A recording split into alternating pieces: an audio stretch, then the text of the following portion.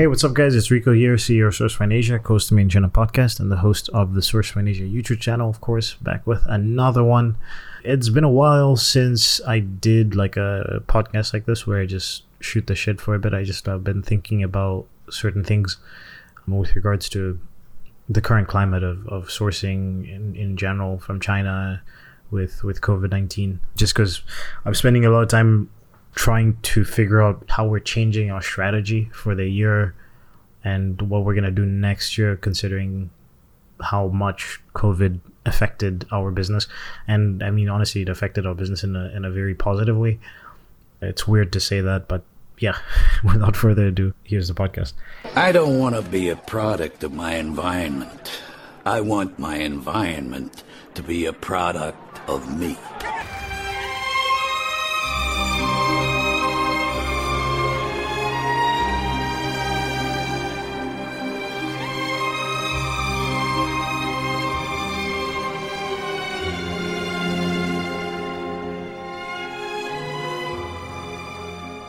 So if you guys are interested in more of these kind of podcasts, let me know. Like, I've got a lot more time, especially right now.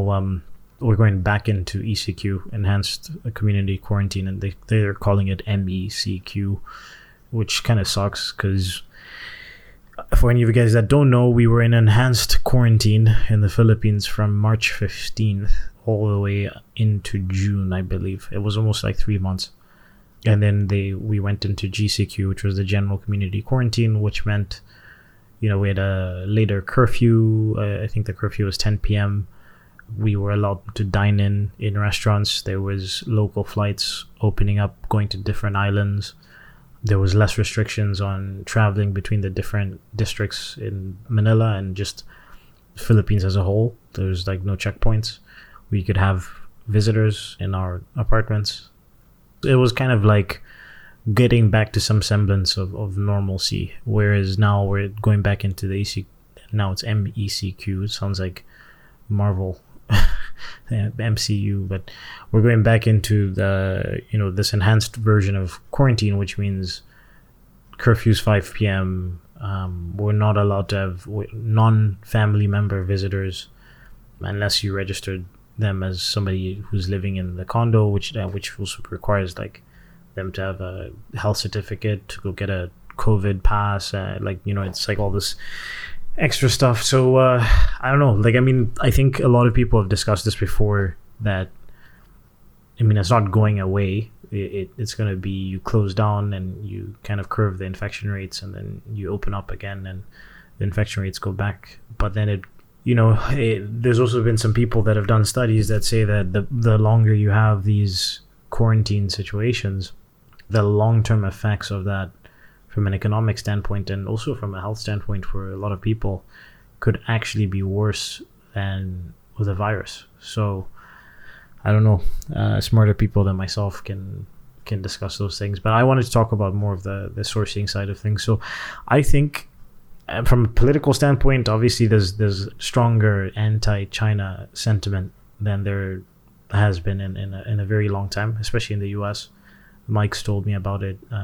He's experienced it. Obviously he's not Chinese, but just conversations he's had with people. And then I also know some friends of mine that are Asian American or Asian Canadian that have felt weirdness when they traveled or when they being in the West. So yeah, that's an interesting side of things. I think that I was already in a position where I'd started to, like, my goal this year was to travel more to other countries. Like, I had Cambodia, Vietnam, and Indonesia. I already did that, but I had Cambodia, Vietnam, and Indonesia on my list this year, and it wasn't for vacation purposes. I wanted to go and source suppliers and sort of expand my network outside of China, which I've already tried from an online perspective. And in Indonesia I have contacts, in Vietnam I have contacts, but I find that with these sort of countries it's very difficult to do it just purely online. Like, there isn't as much of a database like in Alibaba, which is the resource for Chinese factories. There's just not that much when it comes to some of these countries. So what's more important is you physically going there and getting a better understanding of how it works and what the mentality is, because it's not just finding the suppliers, it's also the way they do business. So for example, in Vietnam, there is more of an onus on the buyer to provide certain things. Like sometimes the buyer has to get the raw materials. If you have a product that has some specific part that the factory doesn't naturally produce, they might make you source it and give it to them. Like, whereas in China, a lot of times it's one-stop shop type stuff, where it's like you want to make this product, and if there's a piece of that product that the factory isn't accustomed to making, they'll source it for you. Like, that is a normal thing with China, right? So if you're going to places like Vietnam, you have to take those things into consideration. It's like, well, it might be cheaper for you to work with a factory outside of China. It might end up being more expensive, or it might end up being more difficult because of some of the things that I just mentioned. It's like if you are the one who has to source all the different raw materials and parts, and you're not physically in Vietnam, or you don't have a strong network, like those are the things you have to weigh up. And that's why I wanted to travel more. Obviously that's not really a possibility at the moment. So I think what's going to happen is there's just going to be more of a reliance on companies like mine, because people can't go. There is no Canton Fair, and I think the Canton Fair did like an online exhibition, and I mean, honestly, how many people actually were attending the live version of the Canton Fair? I would imagine there's probably less people than the ones that would have physically gone. So for the people that are starting up that have no network, I think there's going to be more of a reliance on the online approach and working with service-based companies that are physically based in China. I think a lot of people are going to have to rely on them. And then also any sort of service-based companies that were based in other countries like Indonesia and Vietnam and Cambodia, I think are going to start to push a little bit more to be seen online, or at least through word of mouth, have a little bit more of an online presence, because they must be seeing there is a demand, and then a lot of people in general are going to shift from whatever businesses they were doing. If their businesses fail or have failed, or they get fired from their jobs and they have savings, they're going to have to shift into some sort of online business. And the companies that weren't online having to go online, like a good example in general, like here in the Philippines, it's a very cash intensive economy. Like everything, a lot of things are paid through cash, and not every restaurant accepts credit cards, not every store, like none of the convenience stores accept cards. And even some of the delivery services prior to COVID, like some of the services like Grab is the equivalent of Uber. So there's Grab Eats and Uber Eats, for example. A lot of restaurants on Grab, the reason why I stopped using Grab for a while with food deliveries is that they were only accepting cash. And I was like, who is sitting around with such ridiculously small amounts of cash on a daily basis? And if you're ordering food a couple times a day, like how often are you going to be going to the ATM? Like I found it kind of crazy that they weren't accepting credit cards or just online payments. But a lot of those restaurants now, even on Food Panda, some of the restaurants weren't accepting online payments. A lot of those restaurants, if not all of them, are now accepting online payments. Some form of online payment is now accepted because they've been forced to come into 2020 because of the nature of they're trying to be more of a cashless transaction and no contactless deliveries as per guidelines from the government due to COVID. So I think the same thing's going to happen with sourcing, even when things start to open up, which they have, like for example in China. And really the only people that I know that went back to China immediately were the ones that it was an absolute necessity for them to be in China during this time period. But I have friends that were based in Hong Kong that had to stay in Hong Kong, who were going to leave Hong Kong, but because their businesses are connected to China, they wanted to be in the same time zone. But even then, they're still working with service-based businesses like my company, like other quality control inspection companies, and you're really having to lean into those. So there's a combination of like it's the shift of perception of China is there, but at the same time it's very difficult to just move away from China when you can't physically go to China, can't physically go to Vietnam, Cambodia. It's just where the travel is restricted. So yeah, it's just tough. I just think a lot of small companies a lot of small trading companies in some of these less developed countries are really going to have to push to have a better online presence. I know that there are some databases that are slowly but surely developing, and I think companies like mine have to be a little bit more involved in those kind of things. If anybody's going to build some sort of database that rivals Alibaba or is complementary to Alibaba but just focused on, you know, some of the other Southeast Asian countries, I think they have to involve the companies that actually do this kind of research and work with suppliers. And, you know, it's going to be an interesting time period in terms of how our business is done, and in terms of the sourcing side of things.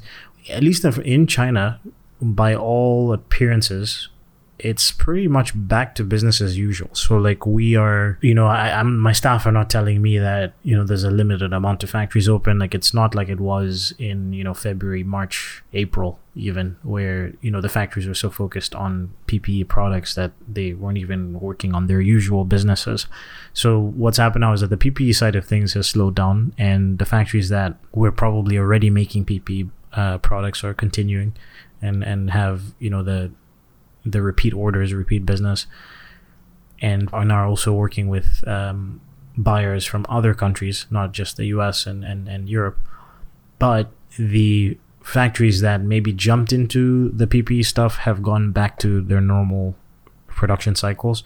I think right now the biggest question mark is not even manufacturing, it's shipping. Shipping is still a fucking nightmare right now in 2020 coming from China, and maybe not sea shipments necessarily. I think there's a little bit more predictability when it comes to sea shipments, but air shipments are still, again, depending on the product. If it's a product that has restrictions, and definitely if it's a PPE product, it's so unpredictable. Like the warehouses take a long time to actually ship out the goods. Sometimes DHL or FedEx will split your shipments into multiple shipments, maybe because it's easier to ship them out like that.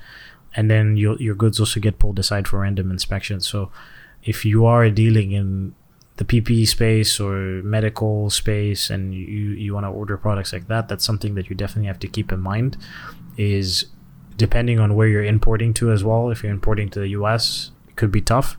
And depending on where you're exporting from, if you're exporting from certain ports in China, some are more strict and some aren't as strict. You really have to make sure that you have all the right documentation from the factories in terms of medical export licenses, FDA approval, and all that stuff. Because the last thing you'd want is your goods to be seized by the Chinese government before they even leave the country. At least in the US, it's like you can, even if your goods get taken aside for random inspection, you can at least talk to the customs officials and explain. Like we had, even Europe, to an extent, we had one shipment that was shipped to Europe, and it was a sample production order. So it wasn't that many units, but for some reason, somebody listed it as a business purchase, and it wasn't our freight forwarder, it wasn't the China side. But nonetheless, customs assumed it was, and the client had to then go to customs and explain to customs what the purchase was, and, you know, provide some evidence, whether it was, I guess, conversations and emails and stuff like that, to show that this was not a business purchase, this was a personal purchase, a sample purchase. And that is possible in Europe, it's possible in the States, not possible in China. Like, if the Chinese government seizes your goods, they're not going to like explain anything. They're just going to tell you that they've been taken aside for inspection, and you just wait out. You have to wait till further notice. And we had that happen with 3-plies that we're sending to Ireland. They got taken aside for 2 weeks, and obviously they're not being inspected throughout the 2 weeks. It's just that's the lead time that they give you, is like it's going to take 2 weeks for this inspection to be done. Luckily, none of our goods have been rejected. We haven't had anything been, you know, actually seized. We've only had random inspections and then delays in the production, and then in the shipping. And the problem is it's just difficult to get information on what's going on. So that's hard to update the clients and things like that when we don't know what's going on, and our freight forwarders don't know what's going on, and then, you know, they're not getting answers from the DHL or FedEx, or they're not getting clear answers from the DHL FedEx warehouses. So that's something really to keep in mind beyond the things that I just mentioned. I think the shipping process is something that's going to take a while to be normalized. And a big part of it is also because typically when you do these shipments, obviously companies like DHL and FedEx and stuff like that have their own planes, but a lot of times they put, if you're doing an air cargo shipment, a lot of times you're using commercial planes, the additional free space on the commercial planes to ship these goods. So now that there's just less international commercial flights, there's just less shipping routes. And so the things that would usually take 3 to 7 days to be shipped are taking 7 to 10 days. And then, of course, as I mentioned, if they do get taken aside for further inspection and things like that, then that adds an additional time to it. So anyways, guys, that's my little rant over here. I hope this was not too incoherent. Just my thoughts on the sourcing climate in 2020 and, what's going to happen moving forward, and from a business perspective in general, and what's going on here in the Philippines. Like I said, I'm going to try to do more of these just because setting up guest interviews is great, but I can't just do them anytime. Like, it always has to be scheduled out, and some of our guests schedule their interviews like a month out. So, I do, now that I'm still stuck at home because of the lockdown, definitely have a little bit more free time to be able to sit down and just bang out some of these short podcasts. And there's less setup involved. It's not like when I record videos and I have to make sure that the lighting is a certain way and all that good stuff. So anyways, guys, without further ado, I hope you enjoyed the podcast. And obviously, if you want to check out the show notes at sourcefromasia.com/made-in-China. If you want to reach out to us, it's podcast@sourcefromasia.com. And if you want to check out the YouTube channel, of course, got some pretty cool videos up, a little bit different. Like, I think one of them is called Becoming Batman. It was like my 2-month Muay Thai experience from last year, and got some other stuff in the pipeline. And I'll check you guys out next week. Cheers. Yeah. Straight out the villain, I made it like a villain, I'm hated. I see him grilling, I ate it though. For the blow inflatable, that's undebatable. I'm giving niggas food for thought, the flow is catered, yo. I'm never faded though, haters wanna see me broke with me in the dough related, ho. It's like my only son, where I go he comes. Niggas dumb, they'll be bragging about that stupid shit. Nah, I don't stun on niggas, I show them how to do this shit. I'm something like the light-skinned version of the very same baby that the Virgin Mary raised. That's word to everything, nigga life a scary game, but I'm playing. You sucker niggas lying everything that you're saying. Shame on y'all, you tryna ball with the game on pause. A nigga put a thing on